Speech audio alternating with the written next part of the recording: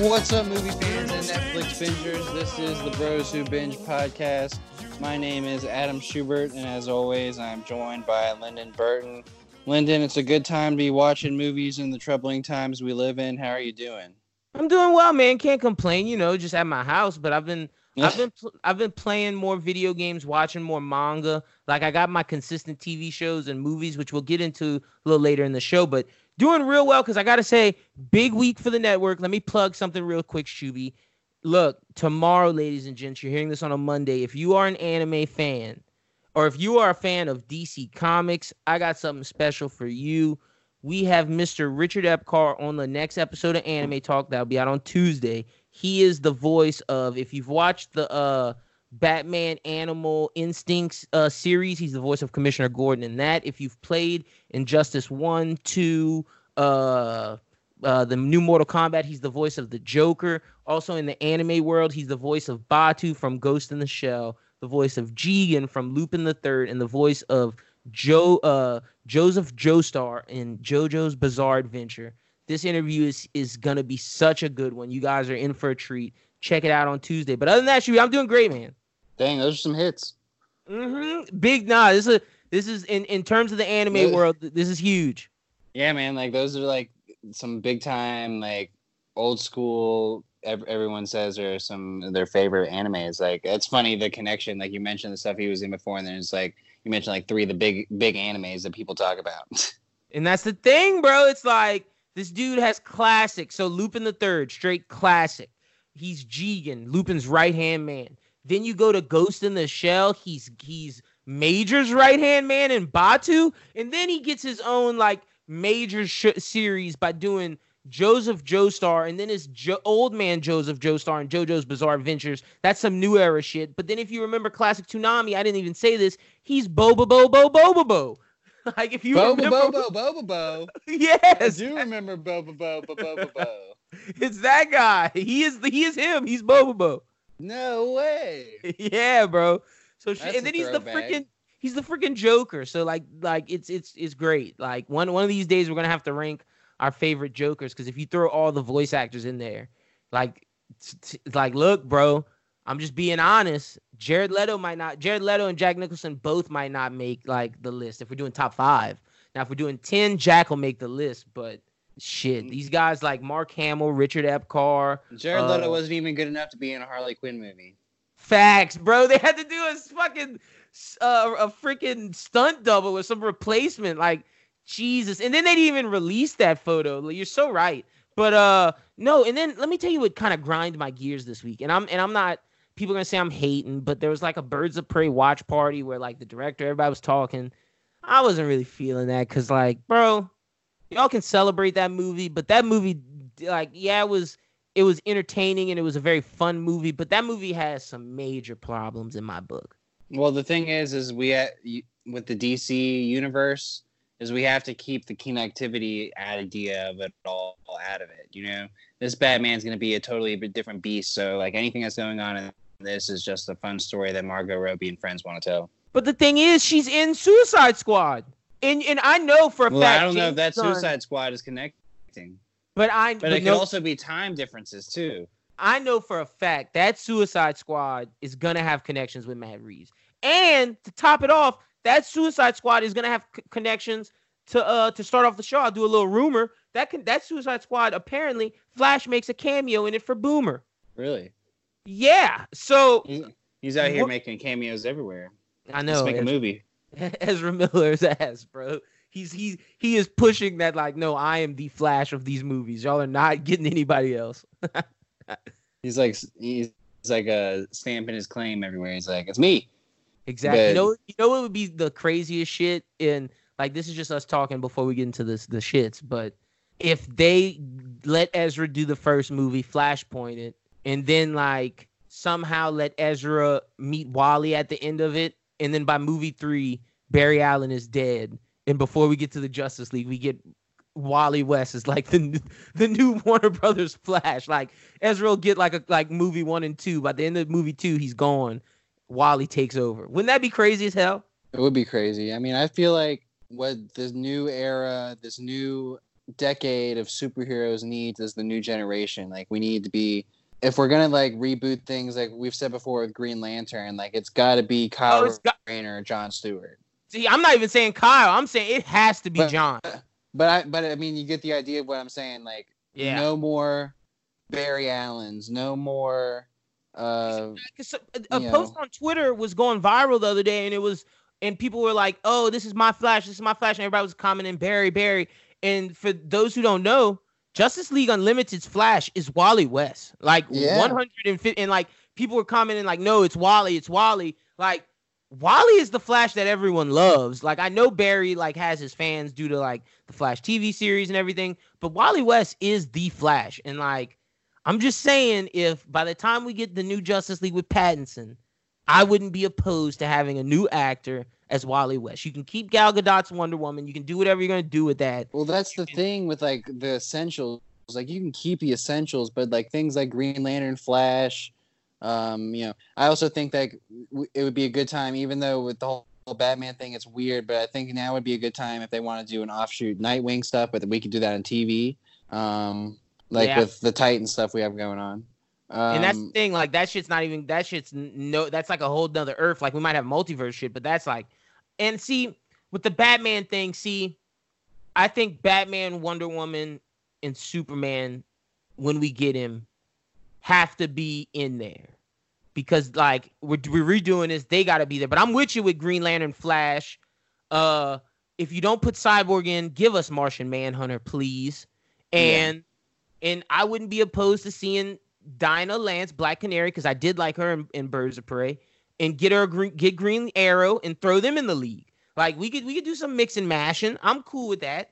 I'm also okay if Jason Momoa doesn't come back. I think there's a potential that we could really have a good Canary Green Lantern movie with the Canary we have. Yeah, no, 100, because I love Journey Smollett Bell in there.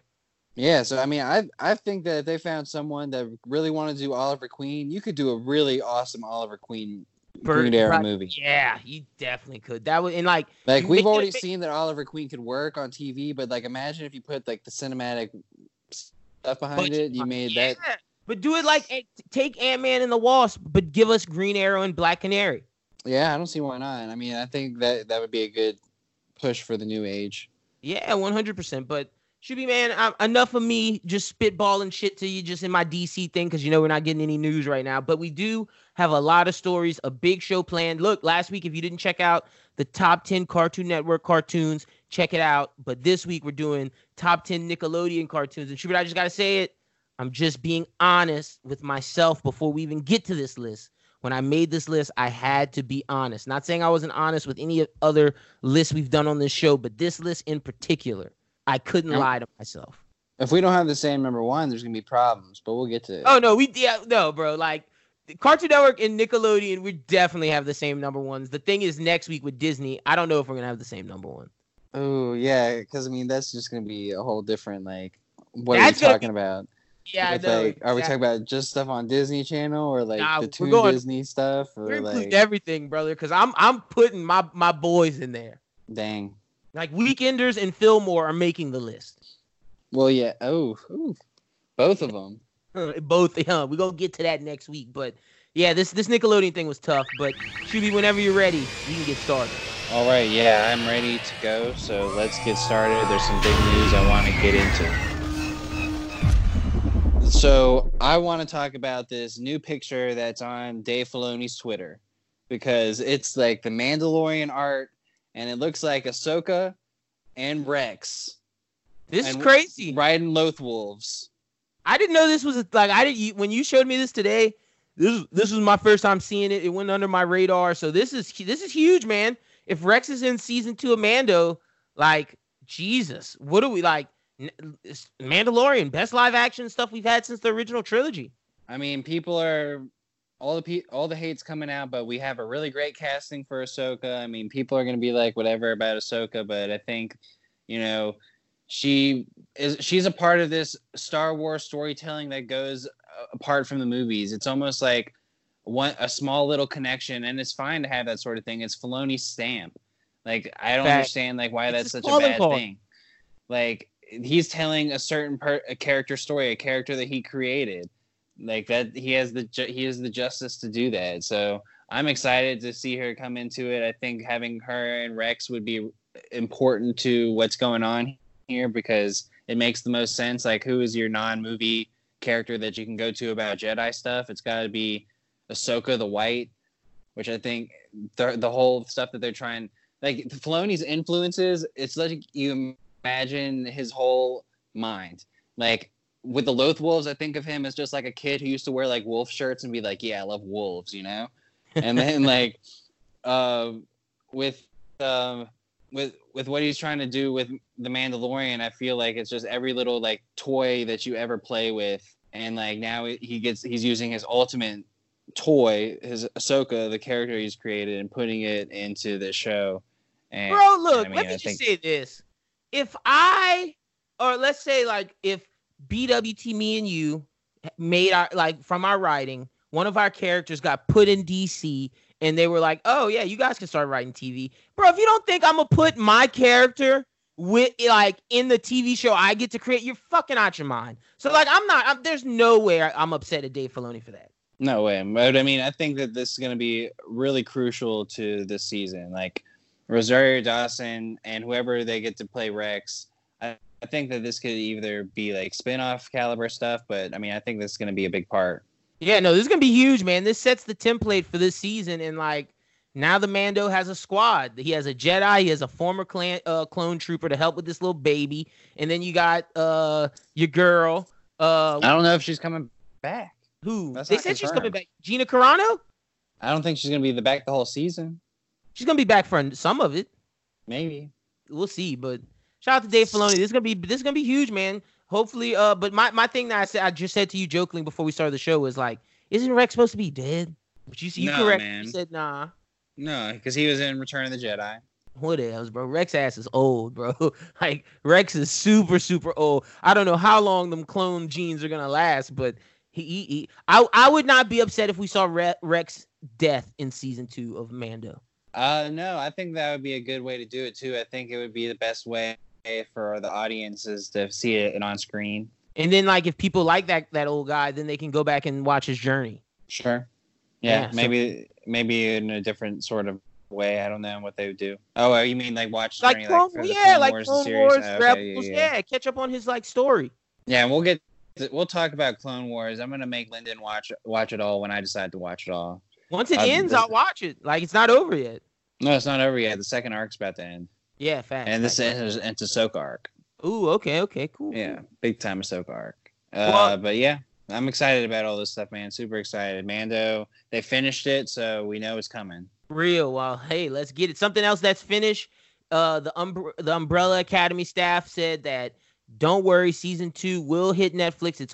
It remains on track for its unrevealed premiere date. Showrunner Steve Blackman used Instagram to keep fans up to date. She's confirming that post-production is continuing as planned. He's doing the sound right now. So Umbrella Academy season 2 is coming. Hopefully it comes in the summer. Because, like, man, we need it. Yeah, we need it. Like, I need the boys in Umbrella Academy to come out before fall. I'm tired of everything coming out in fall. I need those 2 shows to get me through this. Fall's going to be crowded, man. Like, if all the sports come back in the fall, we're going to be watching, like, I had a caller on my radio station, and I wasn't even thinking about this, but, like, could you imagine if sports all decided to come back in July? And so you would have the NBA, basketball, tennis, and golf trying to make up major events. Like, it would be a total cluster. And then we'd be trying to watch movies, too. I mean, I don't know. I think some of the TV shows fall to the wayside. But, like, those 2 shows would not. But, like, and Falcon Winter Soldier would not, but there's some that definitely would that are going to be great coming out this year. But I need the boys in Umbrella Academy ASAP. And speaking of a show that we're excited for, I don't know when they're going to start filming, like, because they're planning. They said they were looking to go March 30th, but I don't know if that's happening with Corona. So we're going to see. But look, this is a rumor. Apparently, I got courtesy of Daniel RPK. Shout out to our guy. We got a lot of stuff from him this week. Titan Season 3 is looking to cast someone by the name of Daniel. This is just the coded message. I'm going to describe the character for you to guess who it is. We're going to all guess. The character is a male, 16 to 17, at oldest 18 years old. He's Southeast Asian, East Indian, a streetwise. Now this is the description of him. A streetwise kid who's managed to grow up on the toughest streets without losing his without losing his belief in heroism, his strong, passionate belief in heroism. His easygoing demeanor is backed up by a near genius mind, a natural detective with a perception of detail beyond his years. While no stranger to hardship and adversity, he's driven to the possibility of a good world instead of the pain of tragedy. He's a reoccurring guest star with possibly seven episodes of the 13th season. But it's a regular option for him to come back next season and seasons forward as a permanent star of the show. Who do you think this is? I don't know. You want to know what my guess is, and I think it's way off. Who do you think? Damian Wayne. Oh, see, you skipped a generation. Oh, who? But Tim Drake. Damn. I like your guess now because the fact that we have an old Bruce Wayne. Because the fact that he's Southeast Asian. Yeah. With Ra's al. Damn. Oh, I was going to come in here and say Tim Drake, but fuck, I like your idea more. Damn. And honestly, I was more sold on Tim Drake. I don't want it to be Dave. Oh my goodness. Damn. You might be right, Schubert. I got to give you that. That's what I thought of right off the bat. I was like, I don't know who he's thinking of, but like, this just seems like Damian Wayne to me. But okay, wait. The thing is, Damian Wayne, when you meet him, he's a torn human being. Yeah, but it didn't seem like the description. Like it was like the physical characteristics was what was getting to me, and I'm like, well, and then it's an old bad man. So like was like where I went with it. But I see with the personality traits are Tim Drake. See, okay, his age though, he could have grown out of that shit, and that's why he's a streetwise kid who grew up on the toughest streets. But Batman got his heroism. But Damian Wayne's always like this description is 100% Tim Drake to me. But like you said, with like the age in the description of like the actor they're going for, Damian Wayne's not a bad guess. Roy Harper could also be maybe, but like to me, this is a Bat Family person. Yeah, I think we're gonna see with this next season that they want to lean more into the Bat stuff because we're gonna have to see more. Because we're gonna get Barbara, and I feel like something's gonna happen with Jason. Jason's gonna become Red Hood this season. That's why you bring in another one to have the Robins battling. Yeah. But which Robin are they gonna choose? That's the thing. See, okay, I'm gonna ask this question to you: would you prefer them bring in another Robin, whether it's Tim Drake or Damian, or would you prefer them bring in Roy Harper? And I kind of prefer. If I'm being honest, this is the honesty episode. As much as I love Tim Drake and Damian Wayne, I feel like.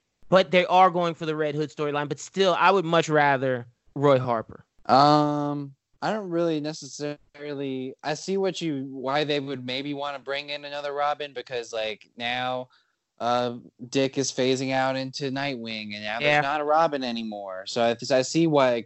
And if you're gonna make Jason Todd at Red Hood, like I see why you bring in a Robin, but I understand like where you're leaning with Roy, and I think there's room for both. You know. You think there's room for Roy, Nightwing, and Robin? We already know that Roy's in the world, you know? Yeah. So, like, I don't necessarily think that he has to be someone that's a steady person. Like, regular. I don't think it would be like this. I don't think it's this person, but I think it's someone that would show up in 3 episodes. See, this person's going to be like a lead. But this would be a Robin. Yeah, this 100% sounds like a Robin. And you make great points. I'm glad you brought this in here with the points of Dick's no longer Robin. Jason's gonna be Red Hood. We're gonna need a Robin for this team if they phase Dick out at any point, and this kid could be it if it's Damian or Tim. So I guess it's an important casting. It is. So we're gonna see who they choose. I'm excited. Get some diversity in there, and let's see what's up. So dope. All right. So next story is what is this story, huh? So according to Variety, George Miller has been speaking. George Miller. I just see Miller. George Miller was speaking with actresses remotely, and Anya Taylor-Joy from New Mutants is one of the names he said to audition to play young Furiosa in the new Mad Max. It doesn't mean she's going to get the part, but he is considering her, and she's one of the favorites. So we're going to see if she gets it. How do you feel about Anya Taylor-Joy as potential Furiosa? I don't know who she is off the top of my head. That's Magic. That's a blonde-haired girl from New Mutants. That's Magic, and she's Colossus' sister. Remember I told you she had all the dead bodies around her? Yeah, this is the chick from what do you call it? Split. Yeah, Glass. She's from Glass. Yeah. Oh, okay. Well, yeah. I mean, she's pretty good, and they want her to be Furiosa. Yeah, I mean, I think she's one of the top choices. Yeah, and in Mad Max, you need to be able to act without words, and she does very well acting without words. With her body, yeah, she's a great physical actress. So good for her, man. Hopefully we'll see if she gets the role. We'll see who else comes up. But this is also the thing that our boy Yahya Abdul-Mateen is set to be one of the leads in. So this movie's getting a great cast, and I'm excited for it. Any Mad Max thing I'm excited for. Like, I really haven't seen the old Mad Max movies, and I really don't care if I do or not. Like, maybe sue me, but like Mad Max Fury Road is like a top 15 all time movie for me. So like I love that movie. I want to see more of that. You need to check out the old ones if you love it that much, man. Well, I mean, I just don't know. I don't know. It's the same guy too. Put them on Netflix. You're gonna have to probably rent that, bro. With whose money? Oh well, that's all I'm saying. Oh well, that's a whole nother conversation. All right. Well, the next story we have is Ryan Reynolds is in talk to star and produce in a live action feature adaptation of the 80s arcade game Dragon's Lair. All right, cool. Yeah, so Ryan Reynolds doing some more weird stuff. I'm not Dragon's Lair is like this game that had like these cutscenes that had like busty chicks in it, and like it's wild. Okay, and it's very story based. We shall see, Ryan. Good for you, brother. I'm more interested in other things Netflix has planned. Shout out to Daniel RPK, another story of his. We got two more coming up, or another one coming up. Netflix is in play to make, and they're gonna make it. It's with Millar. It's part of their Mark Millar deal with Netflix. And one of his stories that comics that they're turning into, we don't know if it's a movie or a TV show. I'm kind of hoping it's gonna be a TV show, but they're looking to cast Michael B. Jordan in it, and let's tell you what it's going to be, what it's about. So in Prodigy, the world's smartest man isn't content with running the world's most successful business. His brilliant mind needs constant challenge, so he's become the go-to guy for governments around the world when a problem arises they just can't handle. He's a Nobel Prize-winning scientist, a genius composer, an Olympic-level athlete, and an expert in the occult. Edison Crane is as addicted to mysteries of the world as he is to sitting atop his Fortune 500 company. These are the tales of the world's most exceptional man, and this story marks his first published adventure. So, look, me and Schubert looked at pictures of this comic. I'm probably going to read this comic as soon as I get up out of here. This thing looks good. Michael B. Jordan looks like a great person for the role. Schubert wanted to pose some other people. He was thinking, like, maybe we should go a different direction. Well, I mean, I just think that there's more young black actors in Hollywood than Michael B. Jordan. He doesn't need to be in every movie. That's true. So John Boyega is out of Star Wars. He could be he could play this role. The goodness, like, but the way that the guy looks in the comic and just it just screams. And then the log line, it screams Michael B. But we could look up some other people. I would love the homie from Moonlight, Trevante Rhodes. He's great. That's the guy I want to be Jon Stewart. You said John Boyega. Let's see any young black actors. Let me just hit a quick Google search so we can see some names out here. But I'm trying to think of some other people because I want young people. I'm not. Idris Elba's too old for this. Like, he's too old for this, and I'm trying to see young, talented actors. They're getting me super young. Yeah, bro. I don't know, man. John Boyega, Michael B. Jordan, Trevante Rhodes. That's the guys I got. That should be in this, because like everybody else I'm seeing right now are like super young, and like this is like somebody has to be like 30 for sure. Yeah, I was looking at people, not something for Jaden Smith. Daniel Kaluuya wouldn't be bad. Daniel Kaluuya, okay, yeah, but like, yeah, he wouldn't be bad. Let's see. I'm trying to see. This isn't something I want to see Shameik Moore do. I don't know if O'Shea Jackson Jr. is talented enough for this. No disrespect to O'Shea. But this is something a little different than what I seen him in. Yeah, bro, Schubert, I don't know. Yeah, I mean, like, it would be a stretch for some people. Like you could try and go for the How to Get Away with Murder Harry Potter actor Alfred Enoch. But I mean, he's a TV guy mostly, so I really wouldn't push him for that role. This isn't really a Donald Glover role either. No, it's not a Donald Glover role. That's what I'm saying. Like, I know you made the point, but like, this is a Michael B. Jordan, John Boyega, Daniel Kaluuya, or Trevante Rhodes type deal. Everybody else, like I said, unless they get an unknown or someone that like isn't like necessarily on our radars, like with the popularity. But you know, that's all I got on this one. But I'm excited for this. I'm definitely going to read this comic because this looks interesting. This dude is basically James Bond and Batman fused. He just doesn't wear the bat suit. He's just Bruce Wayne the whole time, but with like James. To me, it's like, think about if Elon Musk or like Dan Blazarian or something was like a superhero, but like not even a superhero, just like did everything great. It was just someone who like, it doesn't even need to be any of those names, just anyone who like does literally everything perfectly and in society. It's not even a superhero, but that kind of person is crazy to think about. He's like, the world's most exceptional man, man. He's like it's literally the Dos Equis commercial. For sure. So like, this sounds great. What do you prefer, a movie or a TV show?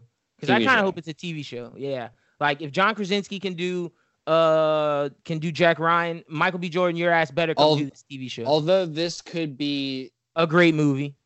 The Black James Bond. Yeah. Definitely. I mean, look, it basically is, essentially. So, like, I would love to see it in a movie form, too. But the thing is, like, I want multiple. But what I'm saying is it could be the Black James Bond. Prodigy could be a generational movie franchise if it was done correctly. I don't know how the comic works, so that would depend on what you think about after.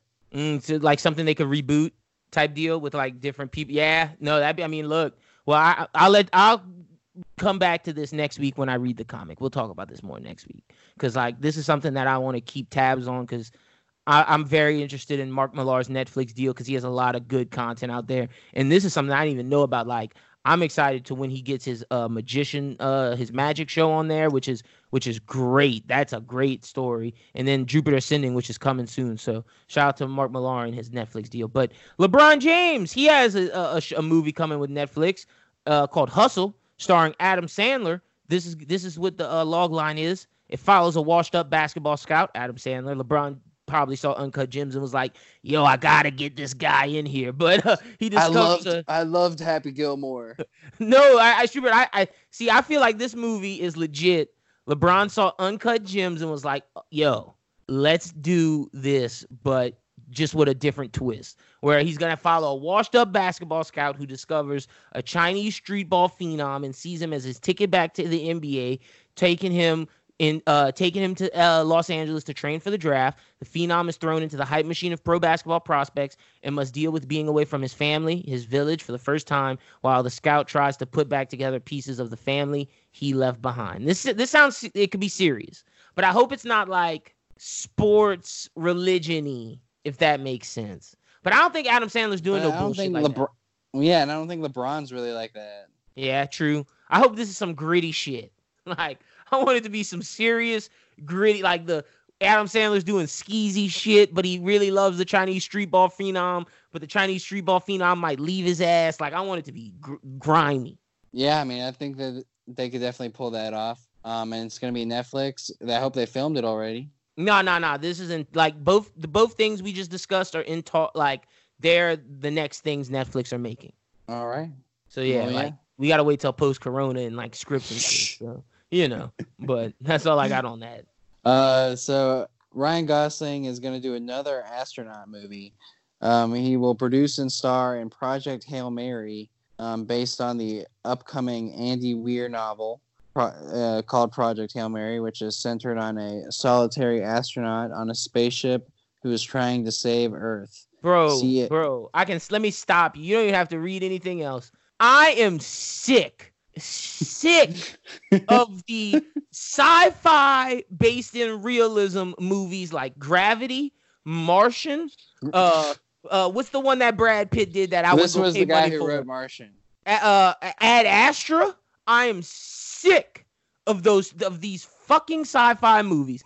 Ryan Gosling was in one other last year. He went to fucking yeah. I'm sick of that shit, bro. Like, no, bro. Ryan Gosling, you were great in Blade Runner. Do something like that. Shit, if you want to go back to sci-fi. I'm not trying to see you be just another generic astronaut. Like, I'm sick of that shit. Sorry, I'm off my soapbox. Honesty episode, right? Honesty, bro. Are you not sick of that shit? I mean, I didn't really like a lot of the movies that you named except Gravity. And I didn't name Interstellar because that movie was great and it was super sci. Like, but that was way different than your normal. Yeah, that's what I'm saying. That it's not Gravity. Even Ad Astra. Ad Astra had potential to be something sci-fi, but then they just made it about a man stuck by himself in a spacecraft. Brad Pitt acted amazing, but that movie was fucking boring. Yeah. And The Martian, whatever. This sounds like a lot of acting by Ryan Gosling in Yeah, like I'm still not, bro. Did you like First Man? Shit was all right. No. I'm sick of that shit, bro. I'm sick of it. Like Ryan's too great of a talent to just be doing this type of shit. Like if you're gonna go down the Oscar path, cool, brother. But pick a different, pick a Daniel Day-Lewis or a Lee. Follow someone else, because whoever you following right now, I'm sick of these. Like, no, bro, no. You used to do a biopic. Is that what you're saying? A biopic, a Tarantino movie, another Guy Ritchie film like The Nice Guys, something, but not this. This is not it. Or if you want to do sci-fi, bro, give me something like Blade Runner. Do something. It doesn't even have to be like that, but just something. He should have got cast in Dune. He missed out. I don't think he wanted to do that. Ryan Gosling definitely could have been Batman. Everyone should have wanted to do that because it's gonna be a hit. It's gonna be a smash. Everybody's gonna want to. That's something I'm looking forward to post quarantine. Is Dune. Yeah, I don't even know what the status of that is, but it better be on track. It's December. Well, we don't know if it got filmed. It did, huh? I think it's done. I don't know. I don't know the status on all that. It's done because they released a trailer, or like a teaser. That don't mean it's all the way done. Let me do a quick Google. It's Dune. But yeah, I mean, that's definitely one that I think is an exciting sci-fi more so than doing your normal space solitary movie. And I mean, I don't know. I just feel like that's the same old with those space movies. Yeah, it finished filming in 2019. So okay. Yeah, it's coming in December. But now the sequel, because he stepped down from doing the TV series, to film the sequel. Thinking about this and talking about Ryan Gosling, he was in Blade Runner. He was exactly what he needs to be doing. That's what I'm saying. Something like that.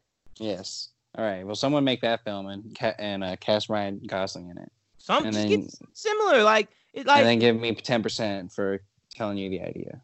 Like that's all I'm saying, bro. Like if you're gonna do sci-fi, give me some sci-fi action or do some crime. Something. I just want more for Ryan Gosling in his career than just being an astronaut time and time again, doing this Brad Pitt, George Clooney, Gravity, Matt Damon shit. I'm just sick of it. I'm just sick. It's over. Like I'm done. All right. Well, let's talk about some things that we've been watching during the quarantine. Of course, Dave. We'll get into the new episode. I've been watching a lot of. So me and my girl watch a lot of trash TV, and we've been needing a reality show. Like I've been watching Cooks versus Cons. Like I got my Food Network flavor. But speaking of flavor, we took it way back to a VH1 classic trash television series called The Flavor of Love. We just watched the first season with New York and Pumpkin. And Pumpkin, yeah. Yeah, we just watched that season. And then what's that? The girl from the mom in or not when she's not the mom. Well, she is the mom in Creed 2. But in Rocky 4, she was Drago's assistant. And that's Flavor Flav's ex-lady. And she was on the show. Like, this shit, Flavor of Love was before its time, man. Like, if Flavor of Love originally aired in 2020, the timeline would be dead. Especially when Pumpkin spit on New York. Oh, my gosh. That was an iconic TV moment. Mm-hmm. Flavor of Love was Flavor of Love should have happened during the social media era. Because, it would have took out The Bachelor. The Bachelor would have been done. Like, Flavor of Love would have been some shit. Yeah, I don't understand why nothing like that ever got to that level again. It became a stigma among rappers and athletes that they're not doing that shit. It became a stigma, and then you have things like Love and Hip Hop, like The Real Housewives of Atlanta. Like people not trying to do that. That's true. A moment in time. That was wild, man. Spawned all that other stuff. Shot at Love, Rock of Love. Yeah, all that shit. What you been watching? Because I've been watching Workaholics. Oh, shout out to American Housewife on ABC. I think that's one of the best family sitcoms out right now. I love that show. Netflix. Let me go over there because, like I said, you've been watching more. On the trash TV vibe, my girlfriend and her roommate have been watching an entire season of Love Island. They haven't finished it yet. So they're not gonna be done till probably our next episode. That's what I'm saying. Because they got a whole different side of like once you get down to who you think are gonna be the couples, they end up bringing this Casa Olay shit in there or Casa Amor, whatever. Yeah, I don't know what all that is because I'm not watching it, but like I'm like, you're still on that? Like I can't believe. Oh yeah, that shit's that many episodes is wild. But also, I watched Snowpiercer, and I thought it was pretty great, man. Like it's a really good movie, really great premise. Underrated, Bong Joon-ho, bro. I really want to see the TV series that didn't work out. Well, it's on TNT. Is it still on TNT? Yeah, it's still on TNT. I don't think it's come out yet. Oh, okay. I thought that it came out and it didn't work out, but I think it would work out. Yeah, wait, hold on. Snowpiercer TV show. Yeah, I don't think it aired yet. Yeah, no. Episode 1 aired May 31st. Episode 2 is airing June 7th. So yeah, it hasn't started yet. Oh, cool. And it's got Daveed Diggs in it. Yep, and Jennifer Connelly. That's dope. Yeah, so it's set more than 7 years after. I think it might be the same premise, but whatevs. TV show.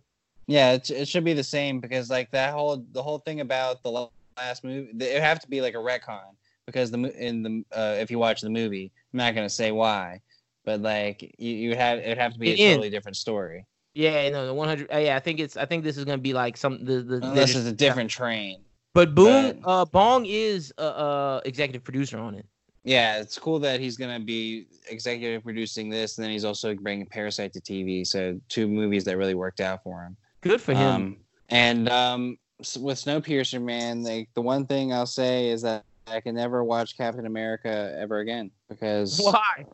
Chris Evans talks about being a cannibal, and so some of the words that he says in that is just wild. Yeah, bro, acting, bro, good actor. Shout out to Chris Evans. Oh, I gotta also say I watched on Netflix All American, but boy, that CW, like I'm hooked, Schubert, but like I saw a video of like because when you watch it, you get hooked to like the melodrama of it and Taye Diggs and like it's my type of show because it's straight the sports life. You know people like this. It's like rich people, poor, like it's just very relatable. Yeah, man, it's One Tree Hill. Shit. But bro, it is like they have some cheesy moments in that show, and then like the football playing in it. I saw on Twitter they put a clip of it where they slowed down one of the routes and they threw it to him. Bro, it looks so phony. And then but I love that fucking show. Bro, I'm ready for season 3. We're going back to Crenshaw with it. Let's go, baby. Let's go. Shout out Taye Diggs. Oh my gosh. So like it came on and it's still on the CW, or did they move it to Netflix? No, it's on CW still. It's like one of those things that CW puts on Netflix. Jeez. All right. Well, so it's 2 seasons. Like it's some 2 fire seasons. Like you might have to check it out. I'll have to check it out. But other than that, man, like for me, since I'm working every day, I'm just trying to just keep everything as normal. And a lot of the stuff that's going on normal TV right now is keeping going. So like I'm still watching all the reality stuff like American Idol and Masked Singer, Survivor. Oh, that shit's still going? Yeah, it's all still going because it's all like filmed. But American Idol's coming to where it's got to stop because it'll be live. And I guess The Voice would still be doing that too. But Survivor's good to go. I stopped watching live TV because I was like, oh. The Challenge is about to come back. On MTV? Yeah. With who? I don't know. I'm just saying. For people who like The Challenge, that the new season that they already filmed is coming out this week. Oh, I might have to check that out. Okay. Shout out Shuby. Movie on the rise. Giving the people new shit. So I'm telling you what's coming out. But other than that, yeah, I don't know. Wasn't Rick and Morty supposed to come out pretty soon? I don't think so. I don't know. For some reason, I felt like they were supposed to because like they didn't even finish their season. It was like only 5 episodes, so like they haven't done half. Yeah, maybe it might. I'm gonna have to check into that. Come back to you next episode because I don't know. Yeah, but I mean, other than that, I'm watching My Hero like you are. Oh yeah, it's about the hero rankings. Yep, it's getting close. So I was so worried, and I'm gonna talk about this on Anime Talk, but I was so worried that they were gonna end the season with the Gentle arc, and then my thoughts of season 4 being one of the best arcs of the show would have been like kind of arguable. But the fact that we're going into the hero rankings and we're about to see the end of her shit, let's go, baby. Season 4, best season of My Hero Academia. And I love that the way the arc ended with the Aries shit, it just made all the Gentle shit worth it. And then now getting these hero rankings, we're moving forward. We're getting close to some big shit. Yeah, I like how we got to this point, and this is a really interesting episode because it kind of takes you away from the UA students for a minute. And the funny thing is, they lay down the foundation for the future. And I'm gonna dive more into that on Anime Talk, but they do just remember the name, the Meta Liberation Army. Meta Liberation Army. Because you remember that dude who was streaking, and Hawks just shot an arrow at him, and he was looking at a book. Yeah. And they talked about that book. That plays a major role next season. Interesting. Like this little arc is huge for everything that's coming. Because you got to remember, Endeavor and Hawks are teaming up. So what are they teaming up for? Yeah, it's true. I mean, it's definitely almost a whole different show when you're watching those two. With them, yeah, it's like some superhero shit. Like it's like okay. Like see in Naruto, we never got like Kakashi and Might Guy just doing their thing. Like we got like the Kakashi backstory when we saw him with the Anbu Black Ops and everything, and that shit was fire. But it took so long to get there. Like this is like, yeah, that was like the thing that was bad about Naruto, but was good about like shows like Dragon Ball Z, where like you had two storylines. You had like Goku's out here fighting this dude, and then you had like, oh yeah, but like, you know, Piccolo's out here doing this stuff over here because like while Goku's doing this, Piccolo needs to do this or something like that, you know? Yeah, where they like did that shit. Where that Naruto was like so down pat on like what's Naruto doing? Yeah, which I mean is the namesake of the show, but like it's great that My Hero can like get away from just what's Midoriya doing. But see, I think they have to do that because I think they have to do that to set the world that Midoriya is going to live in. Because what I have to always remind myself and remind people of, the first episode, and I hold My Hero true to this. This is why I wasn't a big fan of the movie. In the first episode, in the first chapter of the manga, they told me this. This is the story of how Izuku Midoriya became the greatest hero ever. I got to know how he does it. But that's why it makes sense for us to see the superheroes who were at the top in the time where he was growing and learning to be the greatest hero. So like, whereas with Naruto, it's like he's on missions with Kakashi where Deku and the kids are they're at school. Yeah. So I get why they do that. Hirokoshi kind of takes the Oda approach where it's like, we see what Luffy is doing, but we have to see how the world affects Luffy, and then Luffy's respond to what the world does. So this is like, we're not to the point to where Deku's going to respond to the world, but we're seeing the world that is set up for when Deku is forced to respond, when he becomes out of high school and he sets up on his own. Yeah, so this is all everything's important, but I think it's really almost an interesting new show that we're watching right now. Oh, yeah, no, I'm excited for this arc. This arc's going to be great. But the other show... Oh, go ahead. No, I was just going to say you can listen to the full review that me and Chris are doing on Anime Talking tomorrow. That's all. But the other new show that we like is Dave, and that's what we're going to talk about next. Yo, this new episode was so sad, and I saw someone tweet while it was airing live that this was the Gata episode, so I didn't know the Gata backstory. So when we got into it and they just showed like everything that led up to this moment, is just like, I felt so bad for Gata, bro. It broke my heart, and I was just sold. Like, he's a great character in this show, and if anybody's gonna keep me coming back, it's gonna be him. Yeah, I agree. Like, he really is like one of the characters I'm the most invested in, especially after this episode. Like, you really went through how the ups and downs of like his life, pretty much, and how much the moment that he's in right now means to him, and like. Yeah, because like forces Dave to flip on his perspective and like how important like their connection is as well. And it's like in Gata's opinion, in his mind, if he wasn't bipolar, that moment he had with shit, why am I blanking on this rapper's name? With OT Genesis in the tour bus when he thinks he's about to be on with all his connects he's built to that point. If he doesn't have a freak out, that might not happen. He might be at the point where he wants to be. So he looks at this as his last chance, and it's like, yo, I feel for the guy. Yeah, so truly. It's like, damn, it's just. And then you find out at the end like how he really kind of just stumbled into the whole eating thing. Dave, yeah, like how it just like, was meant to be. Yeah, and like a lot of the stuff that was in that episode was a lie about him like trying to talk to Nutty or whatever. Facts. He never even sent the dude a text message. It just shows like if like it just oh man, that episode was great. Like that was really good. That was really good television. When me and my girlfriend finished, we were like, because we expect Dave to be our comedy, we were like, damn, this really hit different. Like I did not see going down this road. I was like expecting this to be lighthearted, and I'm like, damn, like what they is went this? There. Yeah, they went there with that episode. Like, kudos to y'all, man. Kudos to Lil Dicky. Kudos to Gator. Like, I'm low-key trying to get Gator on the pod. Low-key. Like, hit him up this past week, so we'll see what happens. But, yo, like, that episode just sold me. Like, this dude's this show is great. Like, I'm fully invested in Dave now. Like, if I wasn't before, I am now.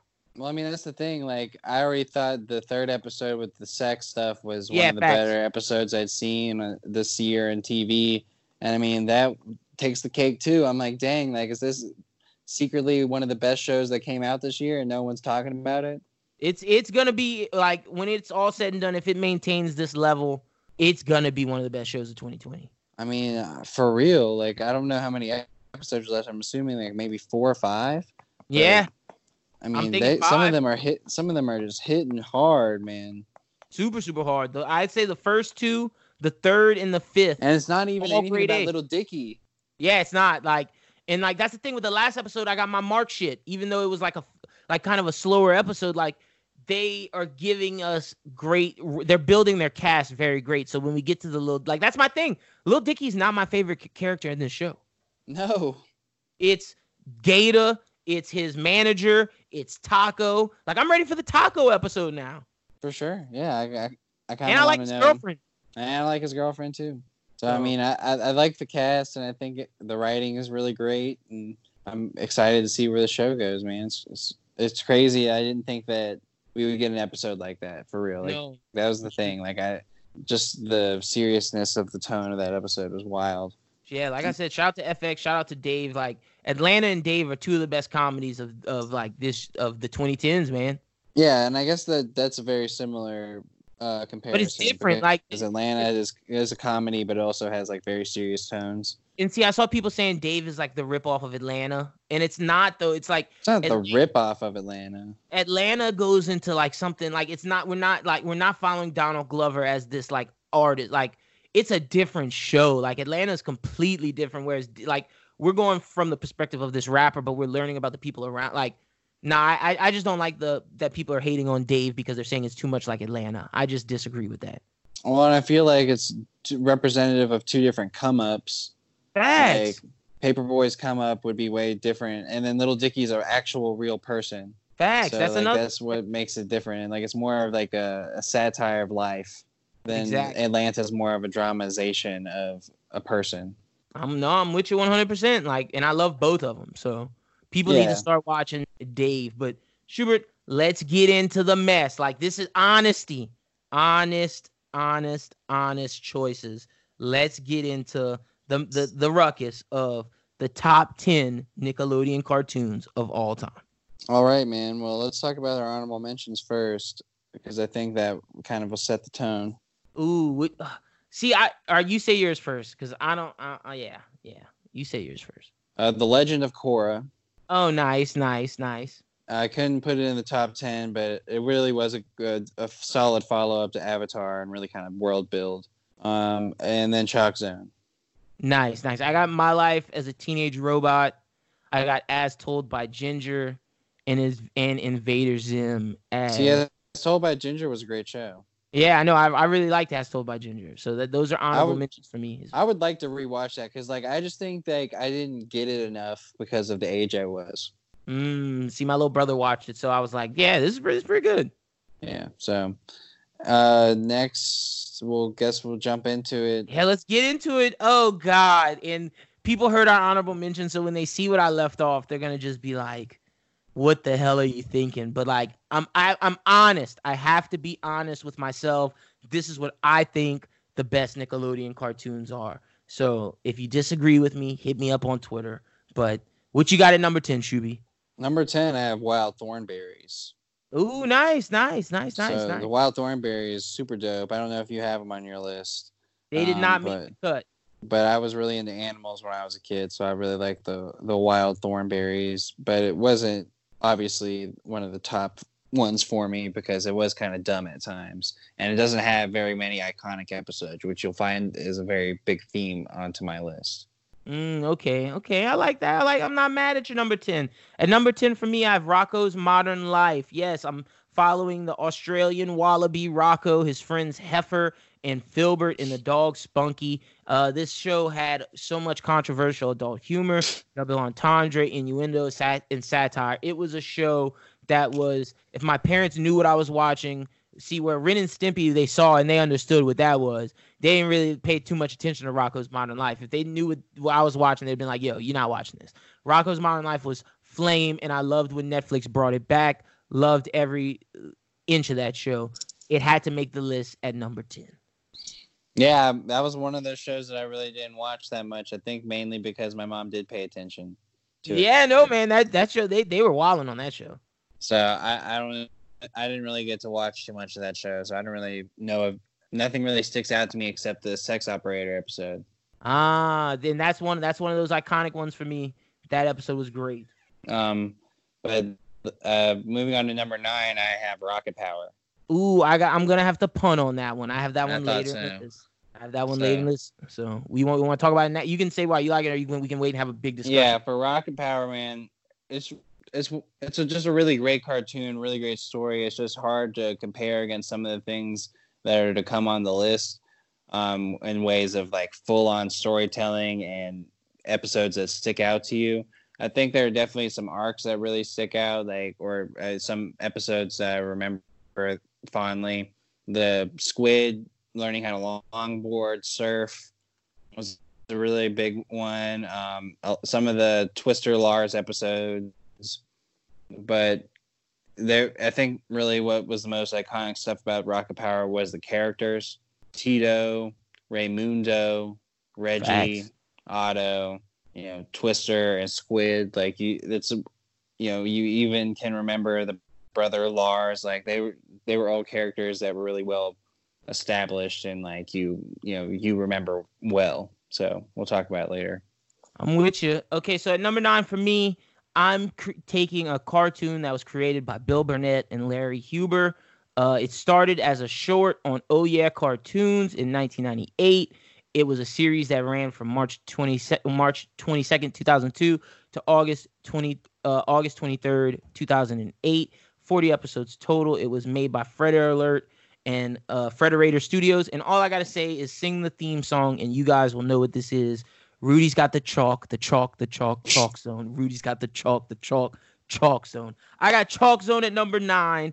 It to me, the show kind of feels like Adventure Time before Adventure Time with the Rudy and Snap relationship, and then going into this Chalk Zone world. Like it's not as eccentric and story driven and I don't want to say well developed as Adventure Time, because Adventure Time's like a serious, well developed show, and it's amazing. I don't think Chalk Zone's on that level, but I think it's something where I can see inspiration maybe coming from. And I just love the adventures of Rudy, Snap, Penny, Millie, Dr. Sanchez. It was just great episodes to see all the different chalk creations from the kids from around the world that they forgot about. Well, the idea, it was just, I think it was one of those things where when I was a kid, I was really into being a writer, and I was really fascinated by things that had really interesting concepts. And that was just a show that was super interesting of a concept. It's like, oh, there's a magic chalk that opens you into a world that's all of chalk.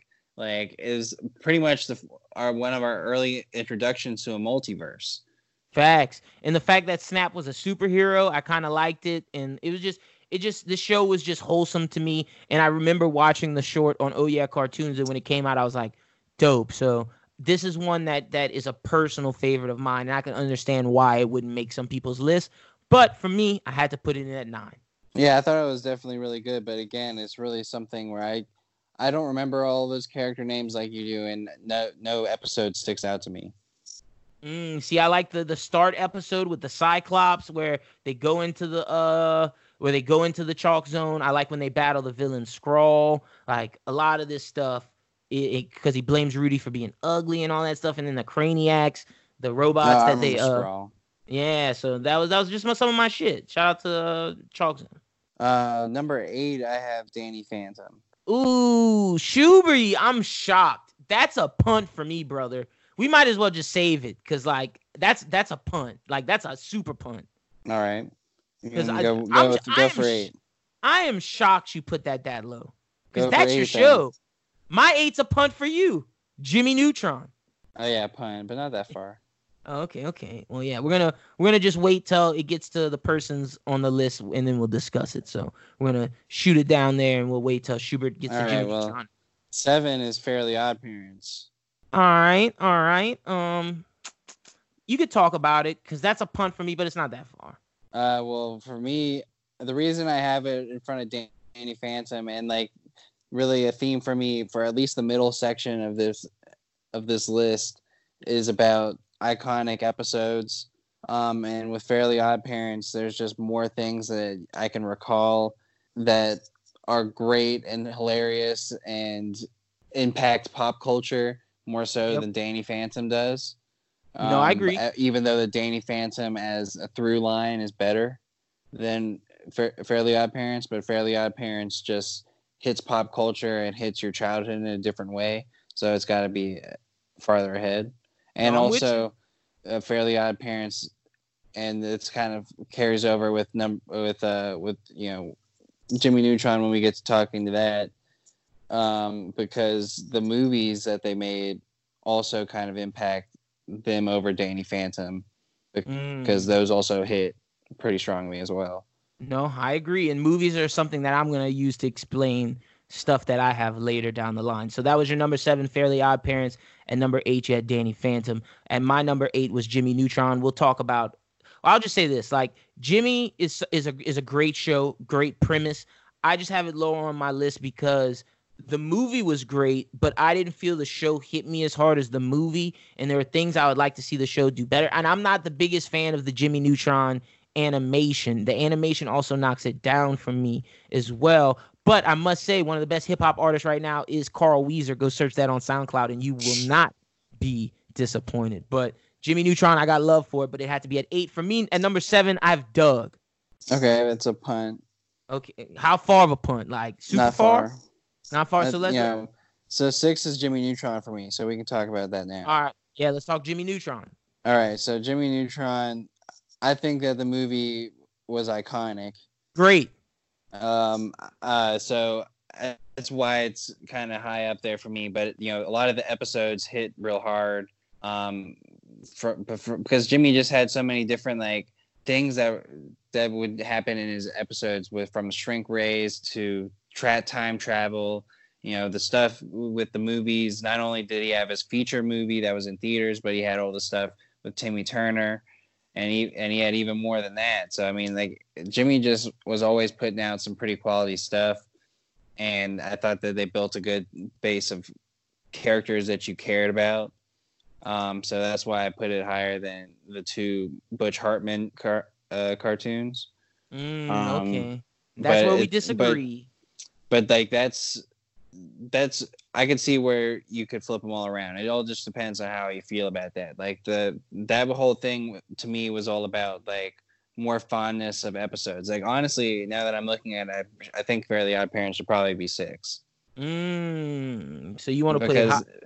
But just because of the fact that like I said, with the impact that Fairly Odd Parents makes is way stronger than the other ones in pop culture in general. But Jimmy Neutron's movie is just so iconic. We're gonna get and see the movie is why I put it at 8. The movie I like, but see that animation for me, I was not a fan, and you know me, I'm just not. I'm not. That's why it had to be at 8 for me. But I'm not mad at you putting it at 7 or 6, whichever one you ended up 6. At Jimmy at 6. I'm not mad at that. At 6 for me, I got Rocket Power. The show was just about these kids getting together. Otto, Squid, oh man, Twister and Reggie. Twister and Reggie getting together. Their dad Raymundo, and then the homie who owned the Tito, who owned the shop, and just seeing these because at that point in my life, X Games, I was big into Tony Hawk, the video game. I never skated or anything, rollerbladed because of this show, and it just tapped into something that I felt very relatable to. This was the first cartoon where I didn't know necessarily the race of the people, and they kind of looked a little more like me. Whereas it just the felt only one very that was real. for sure white was Squid. Yeah, exactly. So it felt very just real to like real world situations, and just seeing these kids skate, surf, snowboard, and then plus I was a fan of Johnny Tsunami at the time, and this show just like had everything working for it, from the Tony Hawk games to Johnny Tsunami. A lot of outside factors influenced me on this, but the episodes were very rememberable. Like when, like you said, when Squid first comes to the neighborhood, when Twister's trying to figure out his problems with his brother and shit, and Twister doesn't feel like accepted by the group because he's not good enough, and then he tries to do all this skate shit when Otto feels discouraged because of Reggie, or when Otto does some shit in school and he tries to hide it from Raymundo, and then you get the Raymundo episodes. Like, I just really loved Rocket Power, and like I said, just honesty and personal opinion, I had to put it at 6 because I felt like it was a stronger show for me, at least, than Doug and Jimmy Neutron. Yeah, I could see. I guess I could see where it just kind of hit differently for you. And for my number 5 is Doug, so we can talk about that. Ooh, okay, cool. And great show. Doug is a great show, and like I have it so high because I feel like it is a timeless kind of show. Like I feel like it could really work at any point of when it came out. Like just not. It was strong for when it came out then, but I think if it came out in the later half of Nickelodeon too, I feel like it would have been just as strong, maybe stronger. Okay. Just because of like the characters and the kind. I feel like it was before its time with a lot of the shows that were live action. Like it was Even Stevens before Even Stevens. Like you know what I'm talking about, where it was like these high school coming of age shows. Even As Told by Ginger that you mentioned earlier on, like it was like As Told by Ginger too. I mean, it kind of set the tone in a way for that generation of telling like a coming of age teen story. Deal, like that. So that's why I felt like with that, and I can see where you put Rocket Power above them as well, because Rocket Power does sort of the same thing that Doug does, but in a different sort of tone, like you're saying, where they're really. But Doug does a similar thing with the racial thing, where it doesn't really, no one really is set in like a fixed like race. It really has, like it has nothing to do with the story, because like people are blue and green and pink. Exactly. Yeah, no, 100%. So. No, I love Doug, man. Quail Man, freaking Skeeter, his friendship with Skeeter, Patty. I loved his Patty Mayonnaise. Will I, won't I with Patty, and then I loved the villain, his dog, the bully. I forget the bully's name, but Roger. I'm looking at him. Oh, his name was Roger? Yeah. Oh, real? I did not know his name was Roger. I'm just remember his green ass with his leather jacket and his orange hair to the side. Yeah. 100%. He was the first bully that I remember. I was like, This dude is a dick. And he reminded me of the bullies in Boy Meets World. For sure, when they were in elementary school, in middle school. Yeah, with Harley Kiner and all that. Yeah, Harley Kiner, exactly. And the dude who was in My Name is Earl. Yep. Yo, that dude's jacked now. Yeah, he is jacked. He's in Good Girls right now. He is good for him, man. Shout out to him, because when my girlfriend showed me a picture of him, I was like, "Yo, that's the dude from Boy Meets World." She was like, "Oh, that's the homie from." Oh, he's in The Hunt too. Oh, he real. Yeah. Good and he's in Remember the Titans. Oh yeah. Shout out to this guy. Yeah, shout out to that guy. We don't know his name, but I just know you were Harley Kiner's lackey. Shout out to Harley Kiner. And he was Joey the Rat's friend. Yeah, Joey the Rat. And there is an episode though where he steals Harley's girl with his poetry. Yeah, I remember that. Oh man, that's a great Harley show. Kiner was pissed. Oh man, Boy Meets World. If we ever do a live action for Disney, which we probably will, Boy Meets World is definitely my number one. No. Yeah, so what's your number 5 for this list? Number 5, this is where I bring in Danny Phantom. This is where I start to do the Butch Hartman shows. Danny Phantom, the concept, his parents, you learn it in the intro, like you say, did in that pitch it match. You hear the song and just seeing the world of this guy who's a superhero. You know how I feel about superheroes, but with the ghost aspect. I loved his friends. I loved I can't think of either of their names. He had a good set of villains. He had a great set of villains. Like, it was just... I feel like, in a time where Danny Phantom was out, he was kind of competing with Kim Possible, and I feel like in a way that he had better villains. Oh, man. But that's a tough one. That's a tough one. Because, see, Vlad Plasmus is the best villain on both show. That's what I'm saying. But are the other villains better than... Because I love me some Shigo Draken. But that's like... Those two are the... Like, those Monkey are Fist. The top ones. I loved Monkey Fist. Damn, I can't think of any more Kim Possible villains. You might have me, because the only other Danny Phantom villain that I can think of is the homie who was in the first one with like the flame mohawk, who was the ghost dude. That guy was badass. And I like Sam. I like Tucker. I like Jazz. I like his sister. I like his mom, Jack, and his mom Maddie and his dad Jack. Like, Tucker was my boy, and then Sam was that classic goth girl who was in the show, and I just wanted to see her get Danny and Danny to pull his head out of his ass. Skulker was the guy you were thinking of. Yeah, Skulker. And then Danny had a pretty good the classic jock bully. Yeah, he did have the classic jock bully. And then the girl he was going after. Yeah, but she was lame. Yeah, that's what I'm saying. I want him to go with Sam. And then they had the girl version of Danny. Like, they just had so much good stuff in this show. And then when the girl in his school figures out who he is. Yeah, I mean, that's what I'm saying. Like, Danny Phantom and Kim Possible were at the same time, but Danny Phantom kind of just hit differently. That's why, like, I like it better in that sense, but it was just differences in the list. And I feel, and you punted for Odd Parents, and I assume that you put it ahead of Danny Phantom, and so I think you agree with me that you can't put Danny Phantom over Fairly Odd Parents. No, I cannot, and that's why I said we're getting to my Butch Hartman section, so we'll get to Fairly Odd Parents in a little bit. Very soon. All right. Well, number 4 is SpongeBob. Oh, baby. Are we going to talk about it now? We have to. It's not on my list. It's not. It's not on your list, but I mean, like, the thing is it hit pop culture differently, man. It just does. Like, I still do SpongeBob memes. Like, people think SpongeBob, if I'm going to be honest, besides what our number 1 is because of that show, and I think it was on the Super Bowl. Yeah, that's what I'm about to say. Most people would say that SpongeBob is the best Nickelodeon cartoon. But, bro, I just could not get behind it. It just didn't hit right for me. I didn't like the songs. I didn't, like, some episodes were cool, but for the most part, I was really turned off by SpongeBob. I mean, that's just your opinion. And yeah, I'm good with it. Like, I know people are going to hate on me for that. Yeah, but, I had to put it as high on the list. But it's not high for you, so you must have problems with it, though. The only problems I have with it is the era. Okay.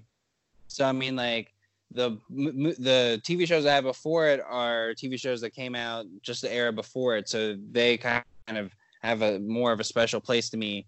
But when it came to my argument of the 7, 8, 9 and iconic episodes, SpongeBob takes the cake with iconic episodes. And I can name a SpongeBob episodes, like, for sure. The episode with all the nematodes when they're going in and SpongeBob has to get the special spatula. The episode where Sandy is hibernating. The episode where Sandy first comes to the shit when SpongeBob needs the water. The episode where Mr.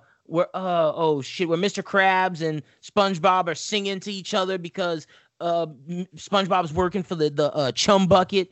The episode with Larry where they're on the beach where SpongeBob rips his fucking pants. Like, I can name you some SpongeBob episodes, but, like, the series just didn't hit for, like, that's crazy that I can name so many and I don't have it on my list.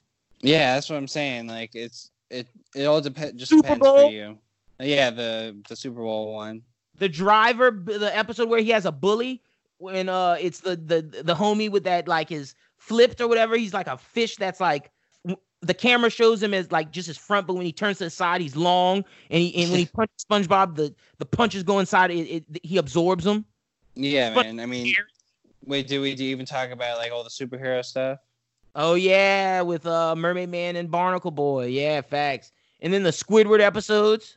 Squidward episodes, Mr. Krabs episodes. I mean, the I can't like. Alaskan bullworm. I can't even lie. Uh, ripped his pants. It's That's the what I'm best saying. And song. the reason why I know so much about this because my freaking little brother absolutely loves this show.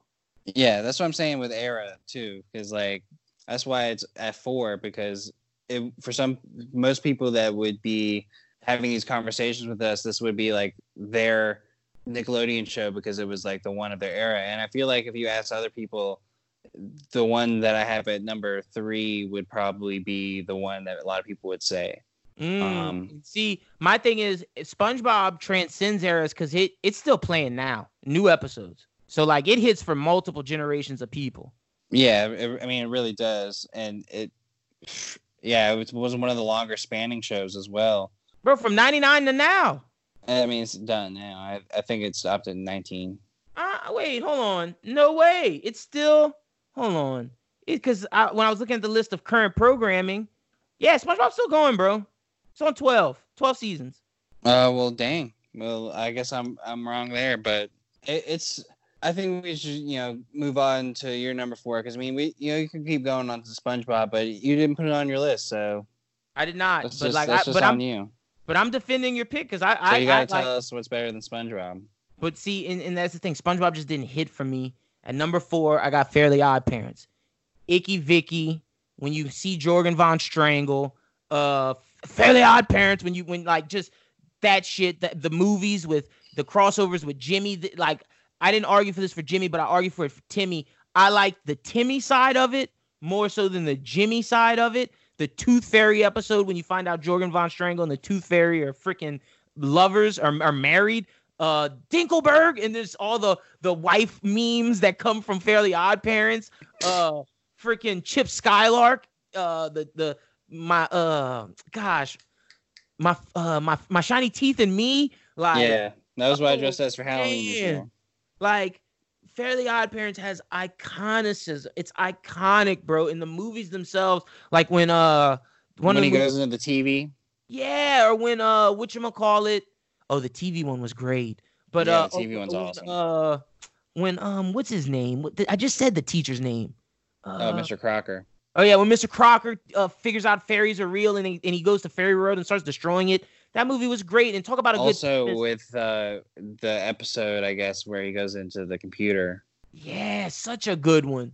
Like Fairly Odd Parents, talk about a great concept of kids who don't feel who just are missing out on things in life and aren't appreciated by family, or just having a rough time or going down the wrong road, get these godparents, and then it was magnificent. For me, where Jimmy Neutron may be people's favorites, Fairly Odd Parents is so high on the list for me because it just hit so well with Wanda, Cosmo, Timmy. I liked his friends Chester and AJ. Yeah, and then even when they expanded the friends and you got the kid with the boil. Yeah, you got to see the group, and then like his bully was a crazy person. Vicky's sister being in love with him chasing after was her name Tammy? What was her name? The name the girl he was chasing after? And then the blonde-haired girl. Well, the Vicky's sister was Tootie, and then the girl that he was pining for was was it not Tammy? It wasn't Tammy. Am I tripping? But Vicky's sister's name was Tootie. What a name for someone. What was this? I don't even know her name, but it doesn't even matter because it was just great. And then when the blonde-haired friend didn't Trixie. Fuck with her, her name was Trixie? Yeah, it was Trixie. And then Trixie Tang. Yeah, Trixie Tang. And then Veronica ended up liking Timmy, but she ended up being mean to him the whole time. And then Tad and Chad, the two homies who were the rich boys, like, nah. The whole idea of anti-fairies was a pretty great concept. Bro, and then don't get me started on you want to talk about superhero stuff? The Crimson Chin?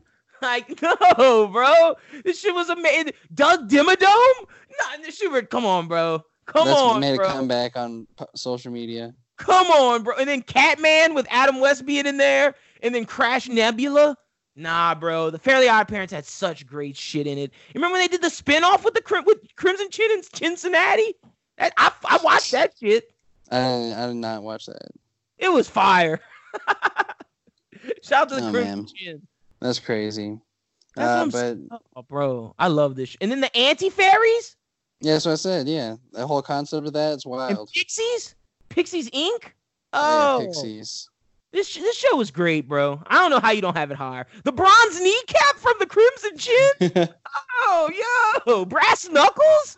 Nah, bro, you clowning, bro. You had this at like 7 or 6. You wild.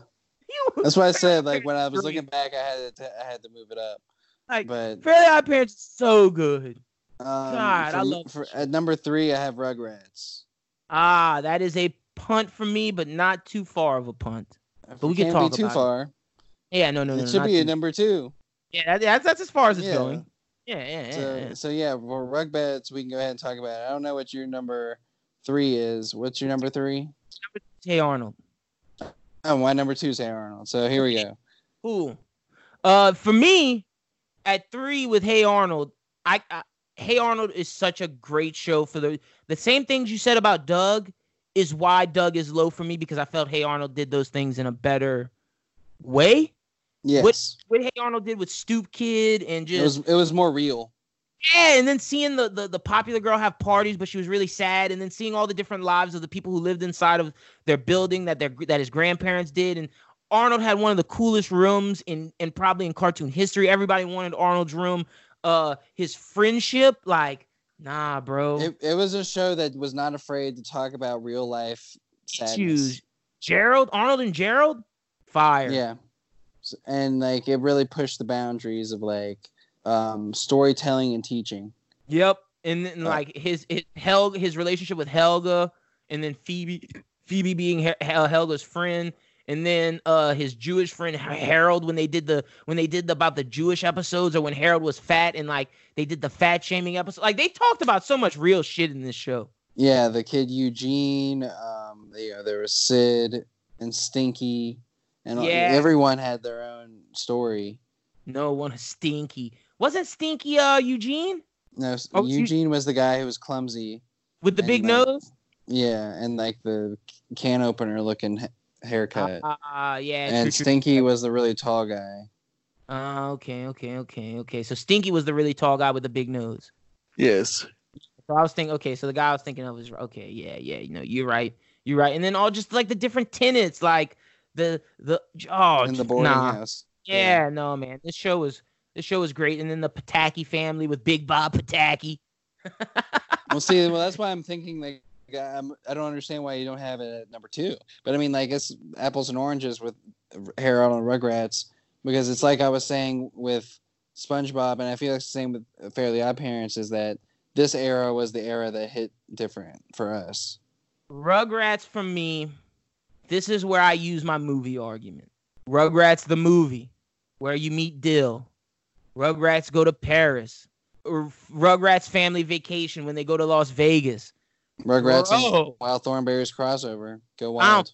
Whatever. I'm not big on Wild Thornberry, but you get the drift. The Rugrats movie with Dill being born was great.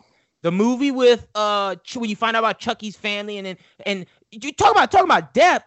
Chucky had to deal with the fact as a baby he didn't have a mama, and then his dad goes to Paris and he has to accept his new mama.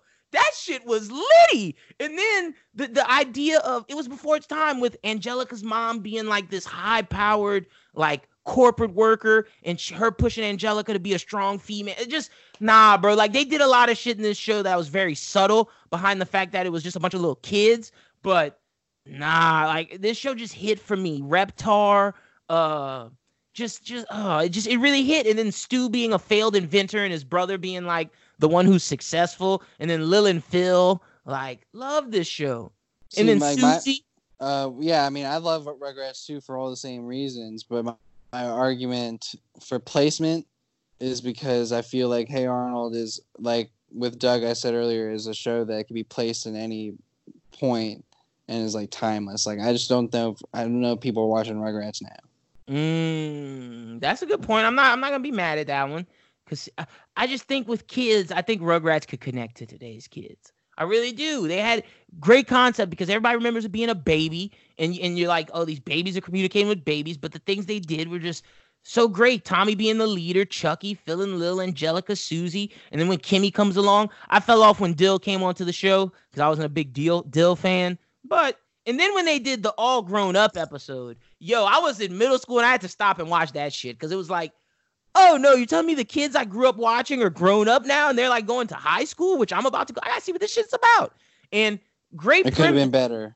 All Grown Up. I think the TV show could have been better. I think the episode was great. I think the TV show could have been better. Yes, the episode 100%. Was great. The TV show could have been better. It should have been more like As Told by Ginger. Should have been. It should have been. It shouldn't have followed the same Rugrats format. It should have been more so like Hey Arnold, like Doug, like As Told by Ginger. Where I got a little bit more real, but it never got real enough because I guess like they had already, which doesn't make any sense because they had already decided to touch some real concepts in like the movies. But I don't know, maybe it was a different group. I don't know. I don't want to talk about All Grown Up. It's not on our list. Yeah, All Grown Up is not on our list at all, and it has no place being on our list. But yeah, I think Hey Arnold, if it's one that you didn't really grasp when you were younger, I think it's really worth going back and looking at. It's got some amazing episodes and some amazing storytelling. Hey Arnold is freaking great, and I'm not mad at you putting it to Rugrats. Just holds a place in my heart because I had all the Rugrats season DVDs. Like they came in little orange cassettes. Yeah, I have one. I have the Rugrats Vacation where they go to Las Vegas to see Siegfried and Roy. All I ever wanted. Yeah, exactly. Have to get away. That was my shit, bro. I went to New York with my family, drove. I watched that shit probably 15 times, bro, on the way. Like, that Rugrats just has a special place in my heart. It really does. Yeah, man. But, it was a solid show. We knew what number one was. Number one. It's not even debate. It's one of the greatest television shows, period, ever made. And let me hit the anime-ness. It's one of the greatest animes. And it's an anime, huh? It's the best Amerime. And of course, we're talking about Avatar. Avatar: The Last Airbender. And see, let me get into my Korra rant because the greatness of Avatar: The Last Airbender is what detracts so many points away from Korra for me. Well, that's why I couldn't put it on the list. I had to put it in honorable mention. I'm glad you didn't. Well, yeah, I mean, it would have been just because like it was really good for like Spirit World shit, but then like it just ruined some of the stuff that was built up in the other one, and you didn't get to see anything for it. And like the whole point that Korra lives, Aang has to die is just absurd. So it's just like, it's hard because how do you follow up one? Like we said, one of the greatest cartoons ever, one of the greatest animes ever, one of the greatest TV shows, period, ever. Like, the fact is, they went on for, let me see how many seasons. You start that show with Aang coming out of the ice, and you end that show with his deal of defeating the Fire Lord. But the entire time you see there's like Aang, 4 chapters, right? Yeah, it was 4 fire. No, it's 3. Okay. Water, earth, fire, and yeah, you see Aang's. Because the whole time they're like, you got to kill him. And you see Aang being like, yeah, I can deal with it. And then over time, you see that his airbending things that he learned really carried through. And yeah, some things that he learned throughout the Water Tribe and the Earth Tribe, he molds to himself. But it's still he's still a pacifist at the end of the day. And when you get to the end, when it's like, all right, now the pressure's on, you got to kill him or it's over for everybody. Aang stays true to himself and figures out a way and takes away the Fire Lord's bending. When that finale happened, I was like, this show's amazing. All the time I spent watching it from 2005 and it ends in 2008, it was worth it. Well, yeah, and at first it really kind of felt like, they were never going to beat him. No, yeah, I mean, and he never really felt like the show was going to get as serious as it did because it was such a light tone at the beginning. And you were like, oh, this kid is going to have to beat like this warlord. Like, but I think it's serious in the end of the first season when the Water Tribe War. Well, yeah, that was when you really understood that there was more behind this show than what met the eye, because that's where you got more of the spirit realm, and you kind of got an idea that this was a little bit more than just the story of Aang. And I mean, like it built its own world incredibly. I mean, and for it to come in the second season and be like, we got to add someone to this gang after you've loved the gang, and for someone like Toph to come in as an Earthbender teacher and someone to join the clique, and for you to love Toph as much as you do Katara and how am I forgetting the brother's name? Sokka.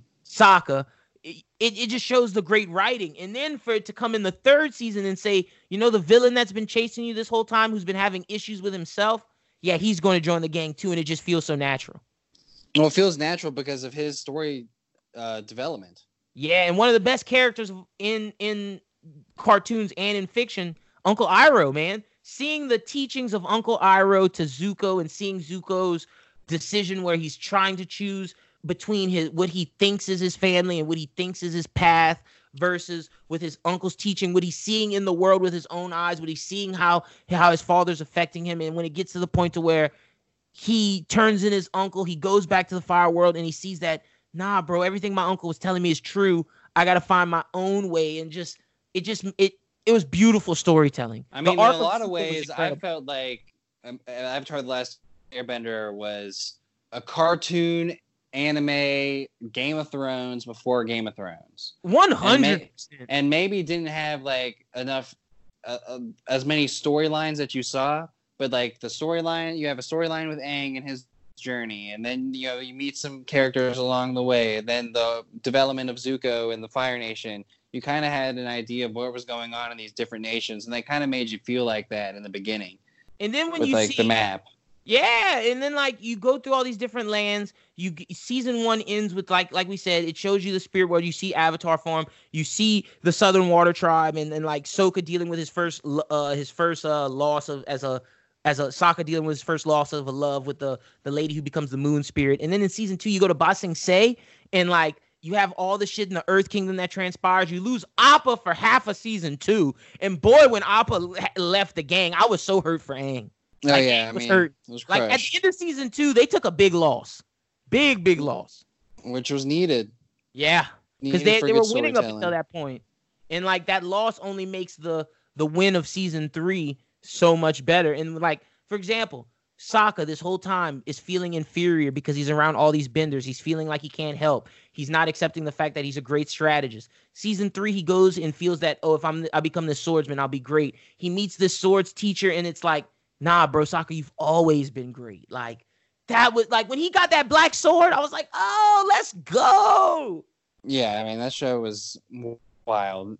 It was just way beyond what anyone expected it to be at first.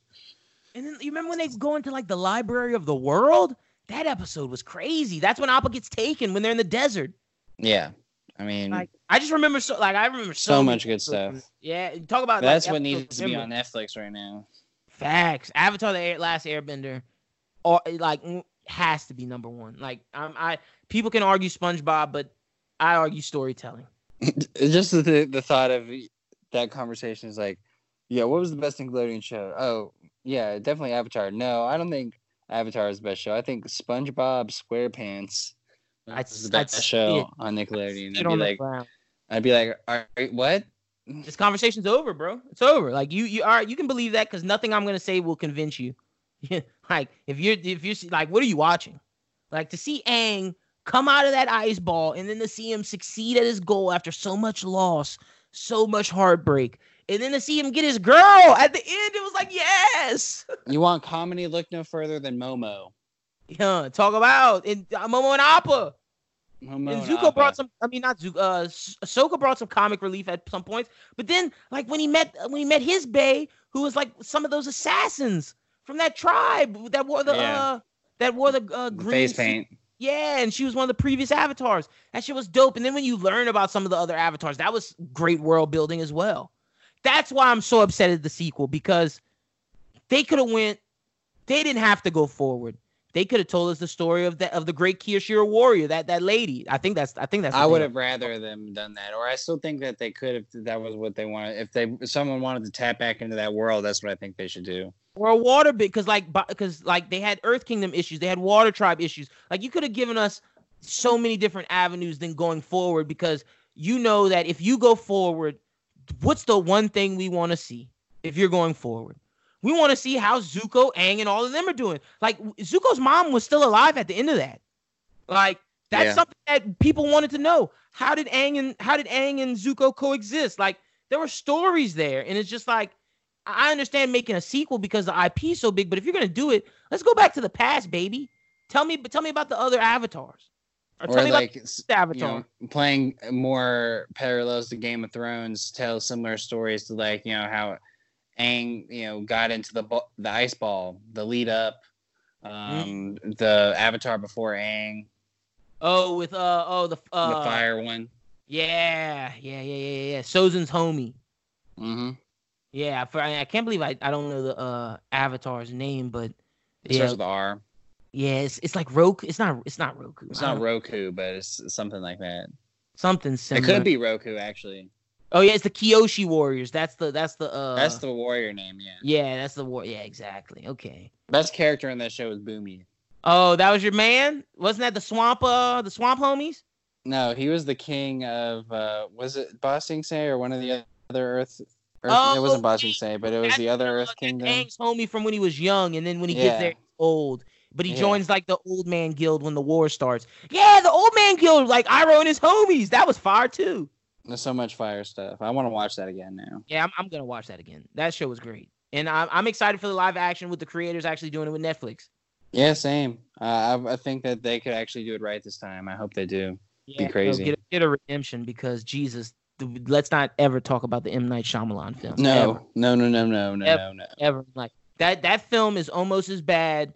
Even though it's Nickelodeon films, that film is almost as bad, if not worse, than Dragon Ball Evolution. I don't know which one's worse. They're both just Dragon Ball Evolution.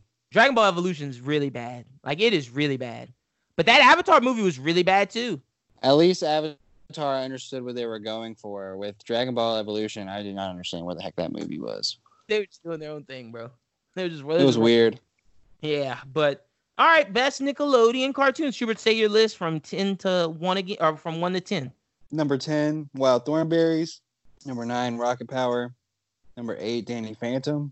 Number 7, I'm going to go ahead and change it, Jimmy Neutron. Number 6, Fairly Odd Parents. Number 5 is Doug. Number 4 is SpongeBob. Number 3 is Rugrats. Number 2 is Hey Arnold. And number 1 is Avatar, The Last Airbender. All right, for me, I got number 10, Rocko's Modern Life. Number 9, Chalk Zone. Number 8, Jimmy Neutron. Number 7, Doug. Number 6, Rocket Power. Number 5, Danny Phantom. Number 4, The Fairly Odd Parents. Number 3, Hey Arnold. Number 2, Rugrats. And number 1, Avatar, The Last Airbender. Solid list, brother. I like both our lists. I haven't at it. Yeah, I'm not quite sure what we're going to do for next week. We may need to either do the Disney path or jump off the animated path. No, we're doing Disney cartoons, bro. All right. Yeah, that's the last one. We got to finish up and then jump into something else. All right. We'll probably do movies after this because it's like, let's get into I'm watching more movies right now. You are. Yes, I you am. are. I'm trying to catch up. So I'm excited for the Disney cartoons, but I feel like the Disney TV cartoons, I gotta include some Toon Disney shit. Yeah, exactly. Like, for example, bro, Darkwing Duck has to be on the list. Like, Gargoyle. I don't know if it'll be on my list because I don't know enough episodes. See, that's what I'm saying. Like, are you gonna put like Lilo Stitch the series, or like I mean, do not sleep on that series though. Honestly, I'm not. I don't know if it's top 5, but I mean, like, I'm just that's listening a off solid series. Some of the ones that could be on there. American Dragon, Jake Long. I think the series is better than the movie. Ooh, I might not disagree with that, but we'll talk about that next week. Phineas and Ferb, some new age shit. That show was great. Kim Possible. Pepper Ann, The Weekenders, Buzz Lightyear of Star Command, the Hercules TV series. Like, Disney got some hitters. Timon and Pumbaa. Recess. Damn. Yeah, that's what I'm saying. We got some thinking to do because Fillmore is making my list. I don't care what nobody says. Yeah, Fillmore's up there. Fillmore could be a hit show right now. Fillmore would kill right now.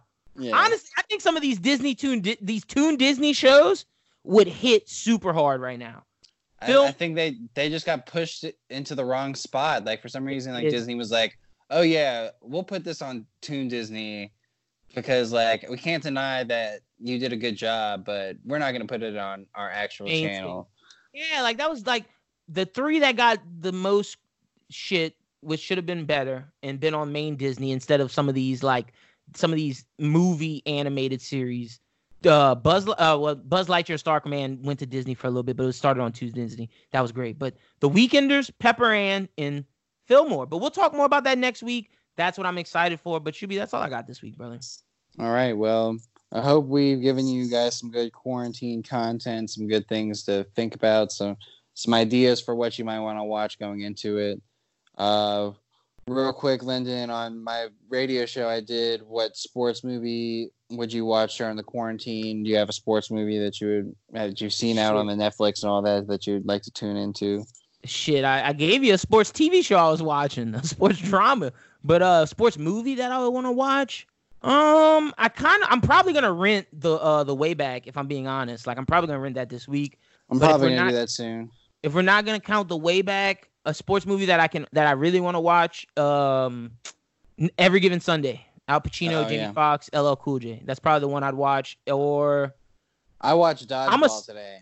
Ooh, that's a good. If I want to go down the comic route, that's a good one. If I want to go down like just movie route, I'm a sucker for Rocky 1, 2, 3, and 4. That's good, yeah. I'm a sucker for those movies, man. I love those fucking movies. But yeah, man, I watched Dodgeball today, and it could not have come out in 2020. Probably not. It's great, dude.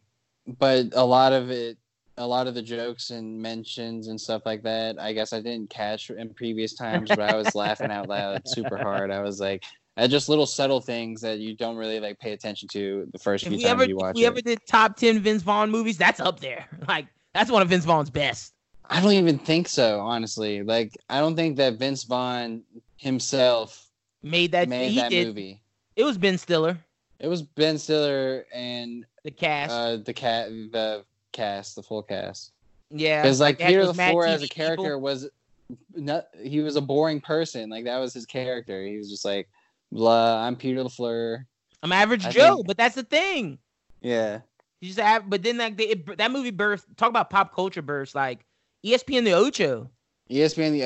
Like got him, Cotton. Yeah, the Cotton stuff. Jason. That's where I first met Jason Bateman. Yeah, it's the first time you see Jason Bateman. Fuck you, Chuck Norris. Yeah. Ball me, Blazer. That's where that originates from. Yo, so many great sayings. Oh, if you can dodge a ball, you can dodge a wrench. Yeah. Dive, duck, dip, dive, and dodge.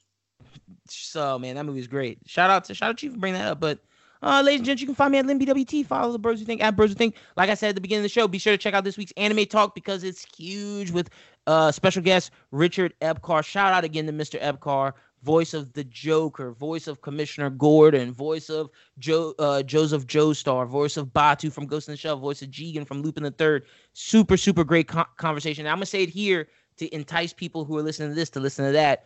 If you know Lupin the Third, it was created by a legendary writer, mangaka, Monkey Punch. And Monkey Punch passed away, I believe, in 2019, if not in 2018, but I believe it was in 2019. And we got a super dope story from Mr. Epcar that he hadn't told anywhere about his encounter with Monkey Punch and just the conversation they had and how they felt about just certain things in cinema and fiction. Super that like if you're a fan of Lupin the Third and you're a fan of Monkey Punch's works, just that soundbite alone and that story is great and worth your time in listening to the episode.